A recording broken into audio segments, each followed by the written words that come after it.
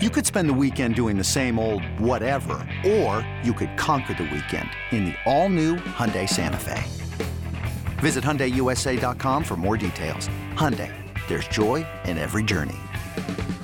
This episode is brought to you by Progressive Insurance. Whether you love true crime or comedy, celebrity interviews or news, you call the shots on what's in your podcast queue. And guess what?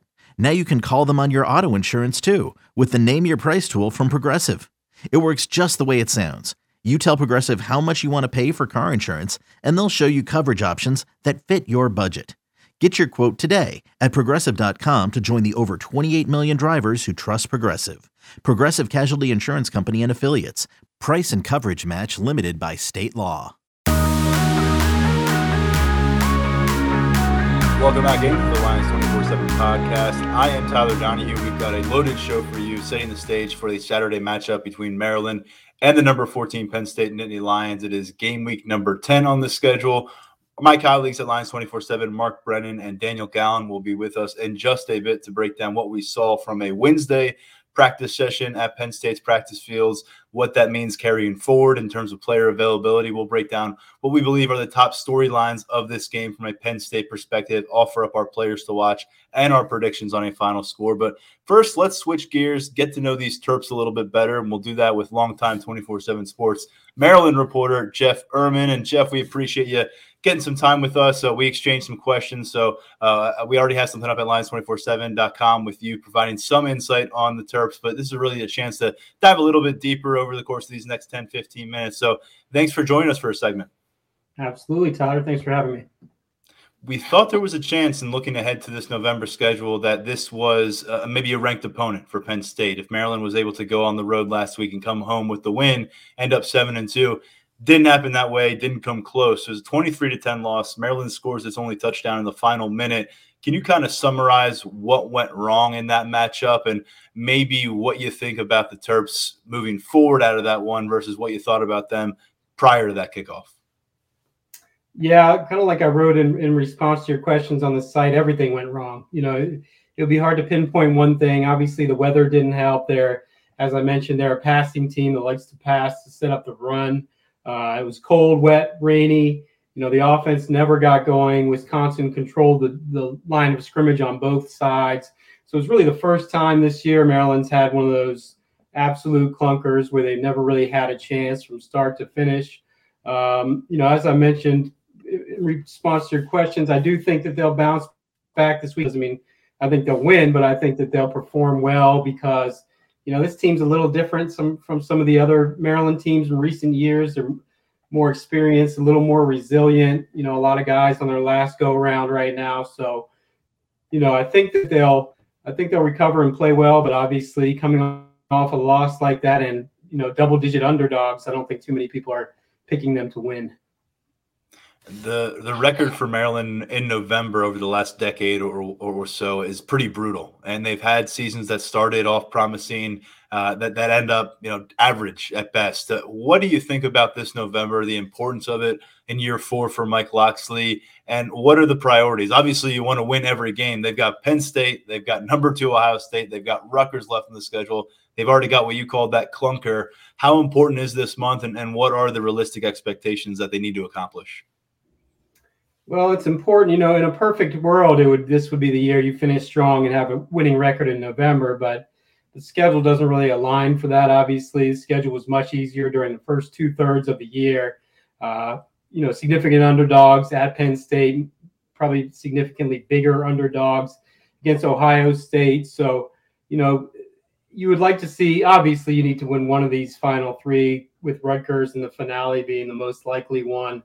But, you know, anything beyond that, I think at this point is you know, playing with house money. Obviously, you know, they've been a good team. They've outperformed expectations. I think the preseason betting total was 5 wins, depending on when you got it. So they've already surpassed that. But you know, if you're not able to win one of these final 3, if you ended the season 6-6, you know, it would be a disappointment for sure, all things considered. We mentioned the 6-2 start. One of those losses was a game where they lost by 7 on the road at Michigan. We've seen what Michigan can do on their home turf. They lost by 2 at home against Purdue, and I know that's one that you circle as kind of a pendulum swing for this program. But when it's gone right for the Terps thus far, what has gone right? What's going right? I think, the defense has been a little bit better than some might have expected. They're still not a shutdown defense by any stretch, but, they're much better than they have been the past several years. The defense has been a major weakness for Maryland. So defense has been better. The offense probably hasn't been quite as explosive as you thought. People talked a lot about Rakim Jarrett and Dante Demas as these star receivers, and that hasn't really panned out. And, statistically, they've really spread the ball around to a ton of guys. The running game, Roman Henby has been a revelation. Nobody had really, unless you follow the team closely, nobody had really heard of him before this season. He won the job in camp as a redshirt freshman. He's been really good, averaging 6.2 yards a carry this season. So they found a future star there. They found another guy, Corey Dyches, at tight end, who's been really good. Arguably their best pass catcher. Probably he's made the most. I would say big plays anyway. Statistically, I think he's exactly tied with Jarrett at like 396 yards. So, a lot of things have gone right. They haven't been as explosive as maybe you would have hoped. But again, overall, I think they've outperformed most expectations. Tunga Vailoa has been around for a while now. It feels like he just transferred in, but this is year 3 as a starter. He's played a lot of football for Maryland. He's going to have his name up very highly or at the top of a lot of records for the program. And we've seen him put up some big numbers against Penn State a couple of years ago in Beaver Stadium, last year down in College Park in a loss. Where is he in his progression? You mentioned the lack of explosiveness out of this passing game. How much is that is kind of correlated to his performance here? And obviously he's trying to put on a show for NFL scouts. His older brother is who he is. How do you think that kind of has come to fruition in his final year here with Maryland? Well, actually, he could have one more year technically. That's right. I got to get used to the COVID year, don't I? Well, no, he redshirted as a freshman at Bama, so he could be back next year. In a month from now, that'll be more of a story. But he's gotten progressively better. I don't think you haven't seen some huge jump from him. I think he's gotten better each year. He's gotten better this year, and not, the interceptions, cutting down on those, which was an issue for him in past years. He's a pretty similar guy, but I think decision-wise, he's gotten a little better. That shows in his completion percentage. I haven't looked at it since the Wisconsin game. Heading into that game, I think he was 5th in the country at 72%. So he has gradually improved. And he's, even with the warts that he might have, he's the best quarterback they've had in decades, and he's scribbled his name all over the school record books. And if he were to come back for another year, he would own every passing record at Maryland. And let's see. I mean, where is he health-wise? I know there were some issues in the last few weeks. Is he close to a guy who's fully capable? Is he someone that we're going to see out there and notice maybe he's restricted to some capacity? And just in terms of general health, are there some injury absences, some moving parts from a personnel standpoint that we should know heading into pregame? Health-wise, they say he's fine. He started last game. He re-injured the MCL in his right knee and missed the Northwestern game a few weeks ago, but he should be fine, at least as far as they're letting on. Injury-wise, they had a bunch. They've gotten a little bit healthy since the bye week. Mason Lunsford, an offensive lineman's been out. He'll be out again, which is big because, they have a kid named Colton Deere who they've slid into the starting center spot as a true freshman, which is obviously, it's hard to start anywhere on the line as a true freshman, especially at center, though, where you're making those calls and you're snapping the ball. And he had 4 or 5 bad snaps in the Wisconsin game, so that's something to watch. Otherwise, Rakim Jarrett had an injury, a leg injury, as they phrased it, lower leg injury last week. It sounds like he should be good to go, but you never really know for sure because Mike Locksley doesn't like to let on too much about the injury statuses. Yeah, not surprised to hear that. Same deal on this campus as well. Kind of an underlying storyline. So an underlying storyline here is that Chop Robinson is quickly going to face a team that he was just a part of not too long ago, and it's a new part of college football. It's something that wouldn't have ever happened many years in the past. We talked a lot about it this week on the Penn State beat. Is it a topic of conversation down at Maryland? And Kind of generally speaking, his departure after 1 year being, kind of that cornerstone prospect that they try so hard to keep at home. How much is that sting and seeing the success on another Big Ten campus? It's been brought up on and off. Obviously, anytime you lose a blue chip, one of your better recruits in recent years, to obviously we can discuss whether they're rivals, but a bordering conference team, that's going to sting. I haven't really seen any discussion of it this week. Seems like he got off to a great start, and people were talking about it a little bit, and maybe has leveled off a little bit lately, so it hasn't been quite as much of a story. But it was definitely a blow for them, both perception-wise and the fact that pass rushing is not their strength. They could use some more speed on the end, so that was a hit for them, and I'm sure he'll be extra motivated this weekend, and I'm sure Maryland will be extra motivated not to let him do anything. I'll leave you with this one. Maryland comes to town and wins for a second time in a row in Beaver Stadium. If what happens, and then Maryland comes to town and loses a second straight game in Big Ten play, if what happens? I think they win if they can establish the run, because Penn State's secondary is so good. You don't want to be forced to throw all day against that secondary, especially with Taulia, as we know, in some of these big games where he's had those interception issues. Defensively, they need to hold up much better against the run. Avoid a lot of the penalties that have hurt them. They're the most penalized team in the Big Ten and one of the most penalized in the country. I think if Penn State wins, if they play their best game, and it's going to be hard for Maryland to do a lot about it. I think, especially on the road. Sean Clifford, I think, has been pretty solid. I don't know how the fans are feeling about him this week. That seems to fluctuate quite a bit. It's week to week. It is definitely week to week around here. Yeah. And in their last trip there, they obviously gave him kind of a nightmarish afternoon. So if they can replicate that, that would be big. If they can't get the pass rush going, and they continue to commit the penalties and things like that, then it could be a long day. Where are you leaning from a prediction standpoint here on a Thursday? I think it's going to be a close game. I think the spread seems a little high to me. I don't see anything compelling me to pick Maryland for the upset. I think they're capable, but, if I had to make a pick, I'd say Penn State 31-24. All right. Jeff Ermann does a great job covering Maryland for 24/7 Sports. Been doing it for a while. Happy to get him here on the podcast as these teams get to meet each other in Beaver Stadium on Saturday. Jeff, thanks a lot for the time. Absolutely. Thanks for having me. We'll be right back on the Lions 24/7 podcast. Another day is here, and you're ready for it. What to wear? Check. Breakfast, lunch, and dinner? Check. Planning for what's next and how to save for it? That's where Bank of America can help. For your financial to-dos, Bank of America has experts ready to help get you closer to your goals. Get started at one of our local financial centers or 24/7 in our mobile banking app. Find a location near you at bankofamerica.com/talktous. What would you like the power to do? Mobile banking requires downloading the app and is only available for select devices. Message and data rates may apply. Bank of America NA, member FDIC. Ryan Reynolds here from Mint Mobile. With the price of just about everything going up during inflation, we thought we'd bring our prices down. So to help us, we brought in a reverse auctioneer, which is apparently a thing. Mint Mobile Unlimited Premium Wireless. How to get 30, 30, bit to get 30, bit to get 20, 20, 20, bit to get 20, 20, bit to get 15, 15, 15, 15, just $15 a month? Sold! Give it a try at mintmobile.com/switch. $45 up front for 3 months plus taxes and fees. Promo rate for new customers for limited time. Unlimited more than 40 gigabytes per month. Slows full terms at mintmobile.com. Thanks again to Jeff for his time and breaking down Maryland, and we'll get more into that matchup now from a Penn State perspective by bringing in Mark Brennan and Daniel Gallen, colleagues at Lions 24/7. And, of course, you hear from them every Thursday in this pregame edition of our weekly podcast. How you doing, fellas?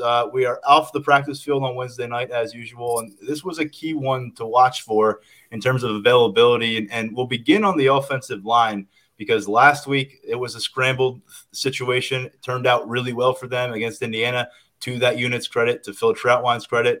Daniel, we've got a lot more questions to sort through in the next 48 hours here before kickoff, and certainly not trending in positive directions in parts of this offensive line. Definitely. I think when you look at what we saw on the practice field last night, it's almost easier to say who was there and who was doing things as opposed to going through the longer list of who we didn't see or who we saw that was limited. But we didn't see Olu Fashanu out there. I think he's kind of the biggest name right now that we're tracking after James Franklin's announcement that Landon Tangwall had season-ending surgery earlier this week. But it does look like we're going to see another kind of shuffled deck out there. We're going to see, I think, some interesting contingency plans in case there's any more injuries or anything along those lines. But we didn't see Olu out there. Didn't see Tangwall. Salim Wormley looked like a limited participant. Caden Wallace looked like a limited participant. And then you just kind of go from there. Hunter Norzad was there. Drew Shelton was there. Guys that we saw take a lot of reps last week were out there. So I think it's going to be a pretty similar line to what we saw last week against Indiana.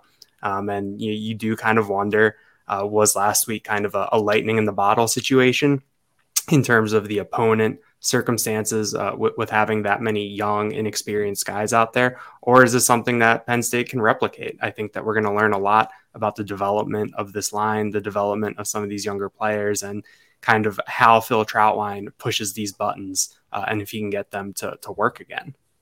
To this point, Landon Tengwall is the only guy in that bunch who's been ruled out for the remainder of this season. It was categorized, Olu Fashanu, as week to week by James Franklin on Tuesday. So make of that what you will. You just laid it out there. It sounds like there's going to be a need for some of these younger players to step up. And James Franklin talked about it after practice Wednesday, Mark. A big part of their growth as an offensive line is credited to the depth that they've established with those first-year players, which is really rare at this level of college football. And then today, we just had a conversation with Phil Trautwein less than 2 hours ago, and he spent a lot of time on Drew Shelton, of course, coming off start number 1, but also Venga Ioane, the guard who we could see potentially take a step forward in his career, get involved in a third game this Saturday against Maryland.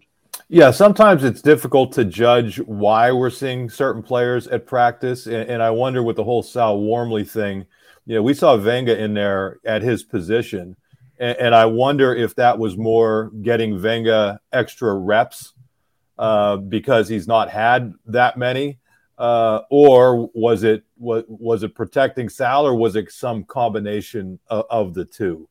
But how fortunate are they to have brought in 2 offensive linemen who are able to contribute this early?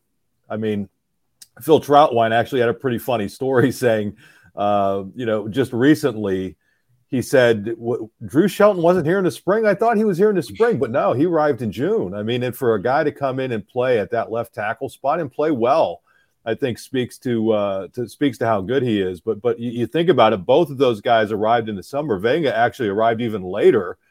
And to have one of those guys in a class that could come in and make an impact is rare. To have 2 of them, I think is, that's kind of special. I think they have some wiggle room with Venga here. You know the numbers better than I do. I didn't take a look at the redshirt report yet. I'm sorry. But I know they want to get him in there just to have him ready just in case. So having those two guys ready to go, I think Shelton, obviously, I'll go back to what I said earlier. I don't see if he's that advanced, and Trautwein was talking him up even more today. I just don't see that it makes any sense to even attempt to redshirt him at this point, even if Olu comes back, just because if something's re-aggravated with Olu, you want to have this guy ready to go and get him a bunch of reps. So lucky to have 2 freshmen and both of them doing a good job so far. Franklin mentioned on Wednesday night may not be feasible to apply that red shirt to Drew Shelton moving forward. So we'll see. This Saturday, that would be number 4 for Shelton. That would mean the next snap after this Saturday would burn his red shirt. Like you mentioned, Venga has a little more wiggle room. He's at 2 games at this stage of his freshman season. And it's not just those 2 guys that they've gotten instant addition impact from. This 2022 influx of offensive linemen, you've got Malik McNeil, who's a big 6'7" statue of clay to work on here for the next 2 or 3 years and figure out what you've got in him. But 4 guys have shown up on campus and played significant football now for you. It's those 2 freshmen, and maybe not significant to this point for Venga, but I think it will be by the time we get through the next few games. And then you've got JB Nelson, who played 70-plus snaps last week, was needed through the entirety in both guard positions. And you've got Hunter Norzad, who came to campus in May. The only guy who was actually here for spring ball, getting those 15 practices under his belt, was JB Nelson. And we've talked a lot in the past about what the transfer portal has done and Penn State's ability to bring players in and make an impact. And they've had a pretty high hit rate there. Focusing on the offensive line in this situation, Daniel, I mean, it has been a major kind of a bailout for them. Otherwise, you look at what they'd be working with, and developmentally, they face some issues, working guys up their own pipeline within the roster. Penn State is really fortunate when you look at especially that class of 2020. The 5 guys who are on the offensive line who are brought in there. Olu is the only one who has played really steady reps and made steady contributions from that group. And I think that's where Hunter Nourzad comes in. That's where a JB Nelson comes in, via Lackawanna. I think the thing that really helped with those guys is the previous experience that they had. Hunter Nourzad is a 5th-year senior. He was in the Ivy League for a long time. Obviously, his career was interrupted by COVID, given that the Ivy League canceled its season in 2020. So it hasn't been a completely linear path for him. But I think that when you bring in guys from the transfer portal on the offensive line, theoretically, you should bring them in with a higher floor. Even from the JUCO ranks like JB Nelson. And I think that's something that really paid off for Penn State this season. It is really hard to contribute as a freshman along the offensive line. I think that Penn State has 2 hits right now in Drew Shelton and Vanga Ioane. But the fact that you can rely on guys who are a little bit older, a little bit more developed, even if there is kind of technically or maybe mentally in terms of techniques or in terms of knowing a playbook or things like that, there's development that needs to happen. You're at least not operating from a physical disadvantage. There's a difference between trotting out a 22-year-old and an 18-year-old in a dire situation when it comes to depth. So I think Penn State did a good job of identifying, true freshmen in that class of 2022 to bring in, and then supplementing it with a junior college player and a transfer portal veteran, because I think that they knew that after last season that they really needed to bolster that depth. They needed an influx of talent there, and they've really addressed it. When you factor in Hunter Nourzad coming back next year, there's going to be a lot of talent on this roster, a lot of talent in the trenches. And as this year has shown, you might need all of it. And it's not easy to do on the offensive line. We've seen, Eric Wilson started 12 games last season, but, I don't think he's starting on this offensive line. I don't think he's seen a lot of opportunities on this offensive line. And then, Anthony Wiggin comes in from Lackawanna, ultimately ends up taking a step down the ladder out of Power 5 football to finish his career. So it's not easy to do. They've done a slam dunk with it in 2022. That involves evaluation. That involves what Phil Trautwein has done with the unit since they got to campus. And we have a lot on that conversation with Trautwein at Lions247.com. So check that out. A bunch of the freshmen about the offensive line depth. And although he's sidelined in the moment, Olu Fashanu and his NFL draft stock, Phil was not shy about breaking that down and why he thinks Olu is so appealing to pro scouts at this point early on in his career. Let's shift focus to defense, where the glaring absence on the practice field Wednesday was Curtis Jacobs. He leads all linebackers in tackles. He's second on the team in that category. A guy that has that ability to create a stir and change momentum. We're not sure if we'll see him on this Saturday against his home state team, the Maryland Terrapins. But we do know he was out early last week, did not come back, and we didn't see him on the practice field. And generally speaking, Mark, that's not a good trend at this stage of the game week. Yeah, I think it puts a lot of pressure on Abdul Carter, who to this point, has played extremely well, but they haven't absolutely needed him. And in this game, they are going to need him to step up if Jacobs isn't able to play. I also think it impacts what's going to happen over at that Sam position. Honestly, I think it's been a bit of a tough year for Jonathan Sutherland over there, but you really have to play him, or do you look at a Dom DeLuca? I'm not sure what you do over at that spot, because what they have been doing is moving Curtis Jacobs over there and putting Abdul Carter in at the will position. And I think with a quarterback like they're going to face this week, who, when healthy, is very accurate, we've seen what those quarterbacks do to Penn State, especially in that short passing game. And, Curtis Jacobs, I don't think anybody's going to say that his, strength is pass coverage, but in terms of who they have out there, he's played a lot of football. He played a lot of that Sam position last year. He was in space a lot. So he's a guy who can do those things for you. And if you take him out of the mix, again, I think, you're going to be leaning heavily on Jonathan Sutherland, who's not had a great year. and Abdul Carter, a true freshman who has a gigantic upside, but is going to have to learn really quickly. And then obviously at middle linebacker, looks like Tyler Elsdon will be okay. I thought it was good that Kobe King, when he had an opportunity to see more snaps last week, really flashed. But again, I don't know both of those guys. I really wonder about their ability to cover, tight ends, running backs, kind of in space. We've seen some opponents running wide open in those areas underneath. And I think all of those linebackers, if Curtis Jacobs is unable to go, are really going to have to step it up in that department. Elsdon was a participant at practice on Wednesday. Good to see, as he got very little work on Saturday after an exit. Just a couple other veterans checking in on their status. Kevon Lee, did not see him at practice again. It's been a while since we've seen him at practice. He has not played since the Michigan matchup on October 15th.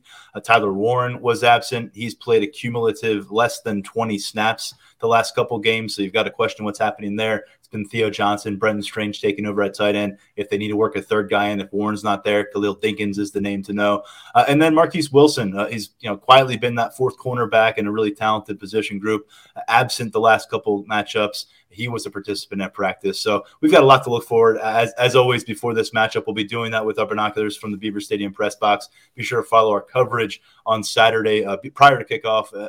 2 hours, hour and a half. We're there and we're following along the action to see what happens next. Mark, when we talk about that linebacker unit, the name that I wanted to quickly bring up is Keon Wiley, because he's the freshman out of Philadelphia.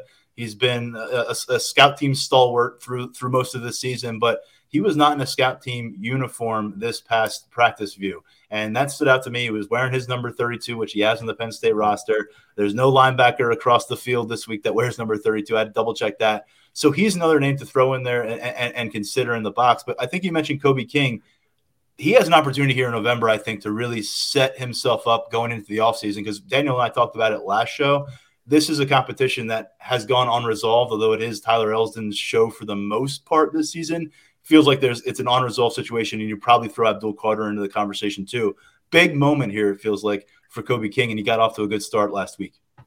Yeah, I mean, I just think all those young linebackers, again, against this opponent, it's if you lose a Curtis Jacobs, if he's not able to play, everybody has to step up. In terms of Kobe King, I mean, I've liked what I've seen of him for most of the season. I'm not sure why Elsdon has been the guy who has kind of gotten the vast majority of the snaps heading into last week's game. I suppose it's probably because at that Mike linebacker position, you're making all the calls, and I'm guessing maybe Elsdon is a little bit better at making those calls at this point of his career.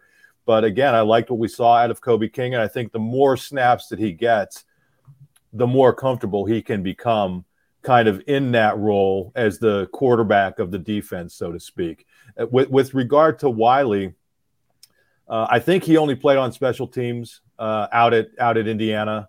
But I wonder where he would ideally fit in, because, I don't think right now that I think they initially projected him as a Mike, but I don't know that you need him at that position now. So it would almost seem to make more sense. Again, we're operating as if Curtis Jacobs isn't going to play. We don't know that for sure, but that's kind of the sense that we're getting. Do you see Wiley, over at that Sam position, which, typically that's been an area where with young linebackers, they've been able to introduce them into that spot before moving them to a more complicated spot. They've cross-trained Wiley. I think it's worth pointing out he's 206 pounds per the roster, and he looks like that. He's actually, scout teamed a safety during the season at times. So, certainly some questions about his ability to hold up in the box. I think we're probably looking at a situation where if he plays this week, you're looking at maybe a maximum of a dozen snaps if things go according to plan for you. But it's one of those things to file away. Another young member of this roster, and we've seen a lot of them stepping up. Speaking of new members of this roster, Daniel, you wrote a story today about Chop Robinson and this very rare opportunity. I mean, it's a matter of 7 months ago that he's with this team, and they're preparing for spring ball, and a lot of Maryland fans think he's going to be part of the plan and heading up to Beaver Stadium and chasing around Sean Clifford, and yet here he is. The script is flipped, and he's one of the more feared members of a Penn State defense that Maryland's going to deal with. What do you make of this situation? I mean, on Saturday, it will have been 1 year and 6 days since Chop Robinson was chasing around Sean Clifford as a Maryland Terrapin last year. at Maryland Stadium. James Franklin acknowledged it, that it's kind of when he was asked about it on Wednesday night, that it's a different game now when it comes to the transfer portal, when it comes to being eligible immediately. In the past, it was always the thing where you would hear about someone entering the transfer or someone with their intent to transfer, and then shortly after the list would come out of the schools that they were restricted from transferring. And typically that would be, like the schools in the conference plus, future opponents out of conference for the next, X number of years. That was just kind of how, how business was done. But it's insane to think about now. It's insane to think about now. I completely forgot about that. And that was 12 years ago?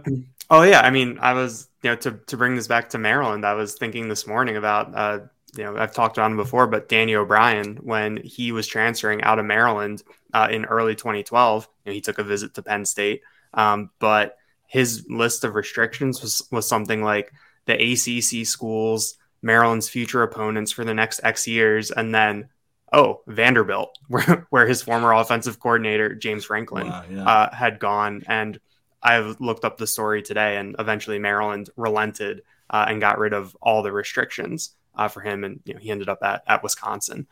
So it is, in the past decade, things have changed so much. I do think that it on the aggregate, it's for the better when it comes to these players and their freedom to move around a bit to find the best situation for them. I think that it's one of those things too, that everything evens out in the end. You see the bonkers number of guys in the transfer portal. Over time, I think that things will settle down and everyone adjusts. I mean, college football has been through so much, and it's not dead yet. So I think that it can get through this. But yeah, I mean, going back to Chop Robinson, he's someone who came in at a position where there was a lot of uncertainty there in the spring, especially after Zariah Fisher went down with his season-ending injury. Jesse Luketa was gone, Arnold Ebiketie was gone. Adisa Isaac was coming off a torn Achilles. Smith Vilbert had flashed in the Outback Bowl, but you still didn't quite know what you had there. You knew Denai Dennis Sutton was coming in as a very highly regarded player, but that's still relying on a freshman, even if it's a 5-star. So there are a lot of questions there. And, Chop Robinson, I think, was a very good piece to not only boost the depth there, but to raise the level of the group. He's still adjusting and coming in from being an outside linebacker at Maryland to being more of a traditional 4-3 defensive end at Penn State. And I think either Adisa Isaac or Devon Elise said this week that, once he continues to get the hang of it, once he, grows into it more, he has a chance to be a pretty dangerous player. So it's going to be interesting to see him. I got him for a minute after the Indiana game last week. He was made available to us, and I snuck in the question about, if there's any extra motivation for him for this game or what he thought about it. And, he deferred. He said that he was excited, but he was just focused on enjoying that win out in Bloomington. But both Adisa Isaac and Devon Elise and even James Franklin said that there's probably some excitement there for Chop Robinson to go up against his former teammates and, do it in a different uniform, one that's pretty familiar to his teammates. Yeah, Chop last week, 2 tackles for loss and a sack, and he only played about 20 snaps, so a bit of an opportunity for some rest over the course of that matchup after he played a lot of football against Ohio State. And he'll be on the hunt against this Maryland team. And when you look at this matchup, Mark, it is one that Penn State has historically dominated, 41 wins, 3 losses, 1 tie along the way. There was a 3-game stretch from 2017 through 2019 where Penn State outscores the Terrapins 163-6. It was just a party every time. They put that blackout to bed early on in 2019, back in Sean Clifford's first ever Big Ten start. But here we are, and one thing that is certainly lingering, I think you can tell conversations with players, and it's just something that they want to exercise, is a demon from 2020. What happened here in Beaver Stadium? That was a really egg on the face moment, Mark, because 34-17, I think it was that night, wasn't even indicative of the margin of the performance. This one feels a little bit more personal to me for a team that prides itself on the 1-0 mantra. Yeah, I also, in our predictions, Goon always harkens back. It really bugged him in 2014 when Maryland captains refused to shake hands. And I will bet you that that's still in. And I know that we're talking about a different all different people involved there. But I think that still probably sticks in Franklin's craw. I don't think he would admit it, but that, and yeah, I mean, that, that whole 2020 season, I think some opponents really relished in, you go back to the Indiana game that year where they celebrated like they had won a national title, which it was a big win and they should have. And then, Maryland gets up and really stomps. I mean, the final score wasn't even indicative of how bad that beatdown was. So, I mean, I'm sure that there were players who were involved in that game and coaches who were involved in that game who are going to be motivated. And, I also think that you look at what Maryland went through last week at Wisconsin and the way that game kind of unfolded in sort of ugly fashion. And you look at a quarterback who's banged up. And, I'm kind of hinting to where I'll go with my, score prediction here. But I just think you're going to see a motivated Penn State team. Coming out of that Ohio State game, there were legit questions over how that team would bounce back. It's one thing to lose to Michigan, and then you still have that carrot of Ohio State sitting there. It's another thing to be up with 9 minutes to go against Ohio State and then somehow – not only lose, but, just lose in ridiculous fashion.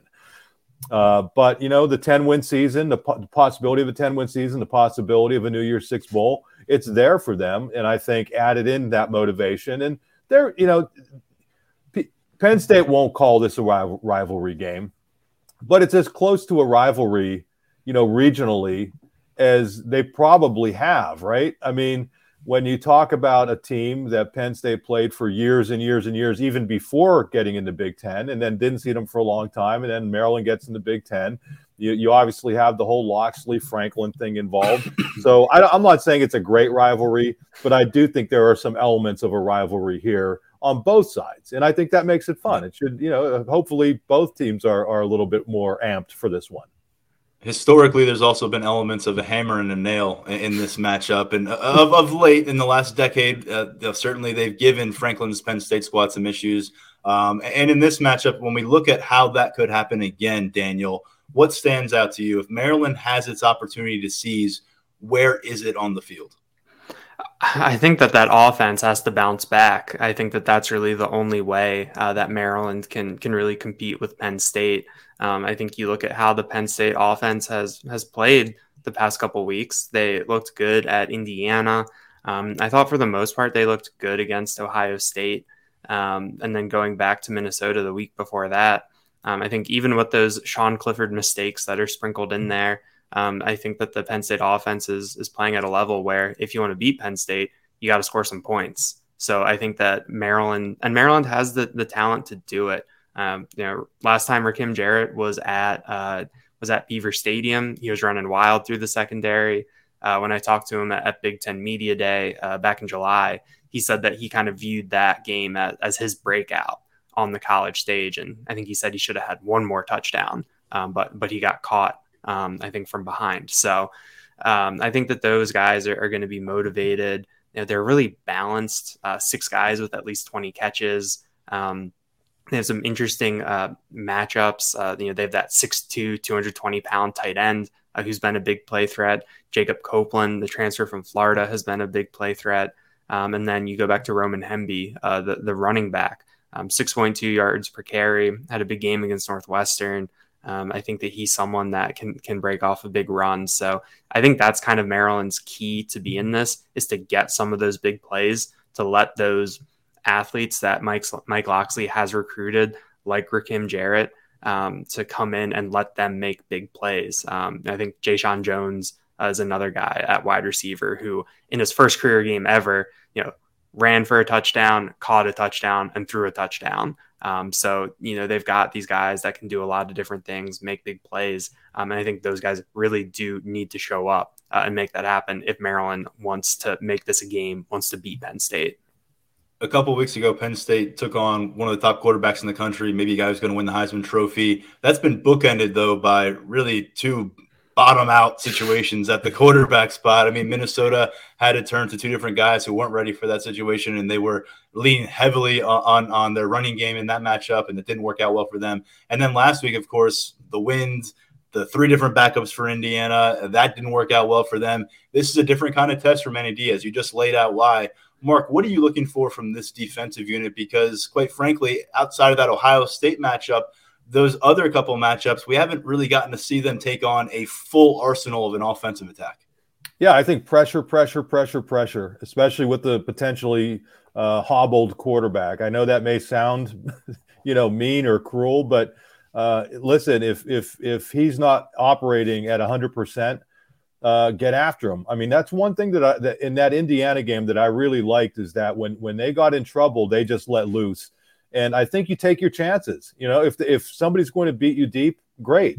But unleash, blitz, unleash your defensive ends and get as much pressure on this quarterback as you can. Because I think he's the one guy that if we see it last week, if he's not clicking, that offense is in trouble. So get after him and, you play clean, but you try to get some solid hits in and keep him on his toes. And I think that is the absolute key for this team in this game, because I think, Daniel mentioned it offensively. Mike Yurcich has his group clicking, and you look at the number of points Penn State scored against Ohio State, despite the 4 turnovers from Clifford. I mean, it's kind of crazy. So I think Penn State's going to score. It's going to be a matter of, defending against a very talented quarterback. And he's put up some big numbers against this team. He had 370-plus yards last year. Had a costly interception at the end of the game, though, that Jair Brown took back for a touchdown. And that visit here to Beaver Stadium, 280 and 3 touchdowns without an interception. You look at what he's been able to accomplish and getting him off platform. They're missing some components, too. We spent a lot of time on this show breaking down Penn State's offensive line. They're turning to freshmen. They're turning to backups in key spots on their offensive line. We've already talked about the waves of depth this Nittany Lions defense has been able to implement. And for whatever reason, they haven't been hit hard by injury bug. And that has really been huge because they go real deep across that defensive line. Last week, 5 sacks against an Indiana offensive front that is really bad. And then all of October, 2 sacks for the entire defensive line. So you want to see that kind of trajectory sustained. This isn't going to be the Hoosiers offensive front, but it certainly isn't going to be one of the premier offensive lines in the Big Ten, especially the way it's coming into this matchup from an injury standpoint. So I think would love to see some of that dominance up front. The interior group, that rush was big last week because Zaya Izzard, Devon Illies both got sacks. I think Zane Durant was able to apply some pressure. That's an aspect of this defensive line that I think has been missing a little bit in some key moments. Haven't seen that interior penetration. I think if they can carry that over at Indiana, bring that into this matchup, and then free things up for the guys on the edge, that presents some issues for Maryland, and that could get their quarterback to fall into a trap, which he's done before in putting the ball in a bad spot and setting the stage for a big night for this secondary. So, Daniel, the shredding of this Penn State defense that we've seen from Tagovailoa at times is kind of comparable to what Sean Clifford has done against Maryland as a quarterback. I mean, he's got 3 career wins where he's thrown for 300 yards in that game. 2 of them are against the Terps. What do you think about the focus on number 14 and the lack of focus that we in the media have placed on him this week? I mean, we're almost 40 minutes into this podcast, if not more. The first time we're getting to Mr. Clifford. Yeah, I don't think Sean Clifford came up in James Franklin's both of his availabilities this week.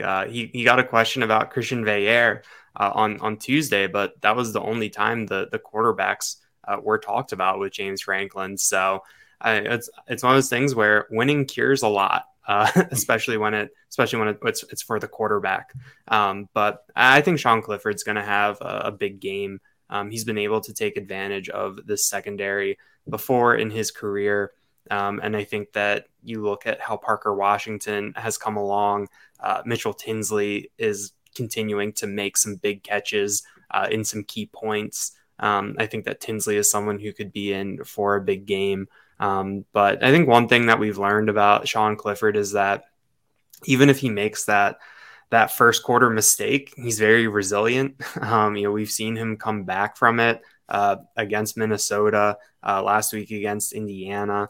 It's not perfect. It's not pretty. We know what it looks like and what it is, but he's been able to get the job done at a couple different points this year. And I think that Saturday will be another occasion of that. you look at the Maryland defense and they don't really have a big time pass rusher. They're not a team that seems to really get to the quarterback and bring him down with a lot of regularity. So I think that Clifford, even with a potentially patchwork offensive line in front of him, I think he should have some time and he'll have the ability to make some decisions. Maryland has played a couple shootouts this year. They had that game again. They had a weird Saturday night non-con game against SMU in College Park that featured some action through the air. They're susceptible to giving up some points here and there. So I think that Clifford should be in for a pretty big game. And I don't know if you want me to give my bold prediction now or if I should save that for predictions, but it does involve Sean Clifford. Why don't you stash that? Because we'll keep a huge segment of our audience on with us. They probably would have left if you gave that away just now. So let's keep them on board. Let's get to our predictions. And Mark, let's start with you. Actually, sorry, that my own joke got me screwed up there. Mark, let's start with you on our players to watch. We bounced around a bunch of topics here. Let's get to players offensively, defensively. Who you focused in on the Nittany Lions side? Yeah, I'm looking at Brenton Strange. He had 4 touchdowns through Penn State's first 4 games, has not had a touchdown since, if my math is correct. Had a couple of really nice catches against Indiana. I think you'll see more focus on Theo Johnson defensively just because of the way he's kind of been more of a target in recent weeks. And I look for Brenton Strange to come through and have a big game. And then over on defense, I am going to go with Abdul Carter. Double-digit tackles, maybe a sack. He's the sort of athlete that you could really let loose in this game. Could he make a mistake or two? Yes, but I'm looking for him to have a big game, couple tackles for losses, maybe a sack, double digits in tackles overall. All right, what do you got for us, Daniel? On the offensive side of the ball, I'm going to go with Mitchell Tinsley. Like I just mentioned, I think Sean Clifford should be able to make some things happen. And then a little subplot that I wrote about over the summer, Tinsley and Maryland cornerback Jacorian Bennett were teammates at Hutchinson Community College out in Kansas when they both came out of high school. Bennett said that they would get up early at 6 a.m. every day, and the two of them would go out and work out. So both of them have the book on how to beat each other. So I think that'll be a little fun, entertaining, a little bit more human subplot. But I do like what Tinsley has done, and I feel like he's kind of due. Parker Washington came out and had that big game that we were all kind of waiting for. Tinsley hasn't really had that type of game yet. He's been very solid. He's been able to get into the end zone, but he hasn't put up those numbers that when you go through his game log where you're just like, oh, wow, he really did it this game. Defensively, I'm going to stay in the linebacker core and go with Kobe King. It does seem like Tyler Elsdon is on track to play, but given how Kobe King played last week and given that we're not quite sure what Tyler Elsdon might be dealing with, I think that there's a good chance that we'll see him, and I want to see if he can build on that performance from last week. Roman Hemby averages 83 yards per game for Maryland. When you think about this Maryland team and the weapons that they have and how they've played in the past, it's almost a little surprising to look at the numbers with Tunga Vailoa only having 14 touchdowns to 6 interceptions, even though he's missed some time. And then you look at Roman Hemby with 7 touchdowns on the ground and who's had some really, really big games for them. I think he's been over 100 yards 4 times maybe. So I think that Kobe King will be important in the run game, especially if that Penn State defensive line keeps playing at a high level. If you've got PJ Mustipher and Keziah Izzard taking up guys to make some space at the second level, I think we could see Kobe King make some big plays in the running game. Circling back to what you said on Tinsley, his most productive game to date remains the season opener, 7 catches, 84 yards, and a touchdown at Purdue. He had a couple third down catches on Penn State's first touchdown of the drive first touchdown drive of the game last Saturday. My players of the game, I'm going with the guy who scored 5 touchdowns the last couple of weeks, Katron Allen. Led the team in receiving yards and rushing yards last week. Very fascinated by his ascension. I mean, we knew it was never going to be the Nick Singleton show and he was going to be an afterthought, but I think we thought at best that he would be kind of that second option, that by the time we were into this season, every fan would know Nick Singleton, and maybe many of them would know Katron Allen. They're both at the forefront. They're both doing a great job of sharing that load. J1 Siders getting them both involved on a consistent basis. there's no one else with the scholarship and running back room to play right now, so that helps. But I'm going to go with Kaytron Allen going plus 100 yards for the first time against a Big Ten opponent in his career. I think he becomes the first Nittany Lion to get to double-digit touchdowns on the season. Nick Singleton's not far behind him. And then defensively, sign me up for Joey Porter Jr. It's been kind of a quiet stretch for him. Ohio State, the targets were very limited. The couple weeks that we saw Minnesota, Indiana, quarterback wasn't able to accomplish much against anybody, wasn't willing to test a lot of these guys. It was a conservative approach. And you go back even to Michigan. They were able to really shut their passing game down because they built such a big lead, ran for 400 yards. And before the bye week, it was Northwestern, which didn't have much of a passing game to speak of. So to me, it feels like Joey Porter Jr. is going to face the quarterback who's going to be willing to test him on occasion, especially if the Terps fall behind in this game. And that means he could rise up to the spot and remind everybody a little bit, pad some of those stats, which have kind of been, kind of stayed where they were for the last few weeks. I think this is a nice stage set for Joey Porter Jr. to maybe slam the door shut on a Maryland drive or two and just remind folks that he is a premier talent at that position. Prediction time, guys. Mark, we'll go back to you here. What do you got for a score, and what is the bold aspect of your prediction for this one? I will go bold first. I think Penn State's going to return a kick for a touchdown.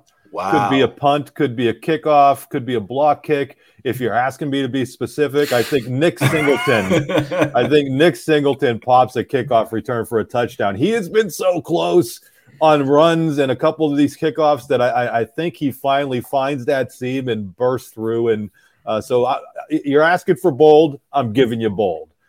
Special teams touchdown, kick return touchdown, but I will go specifically with Nick Singleton.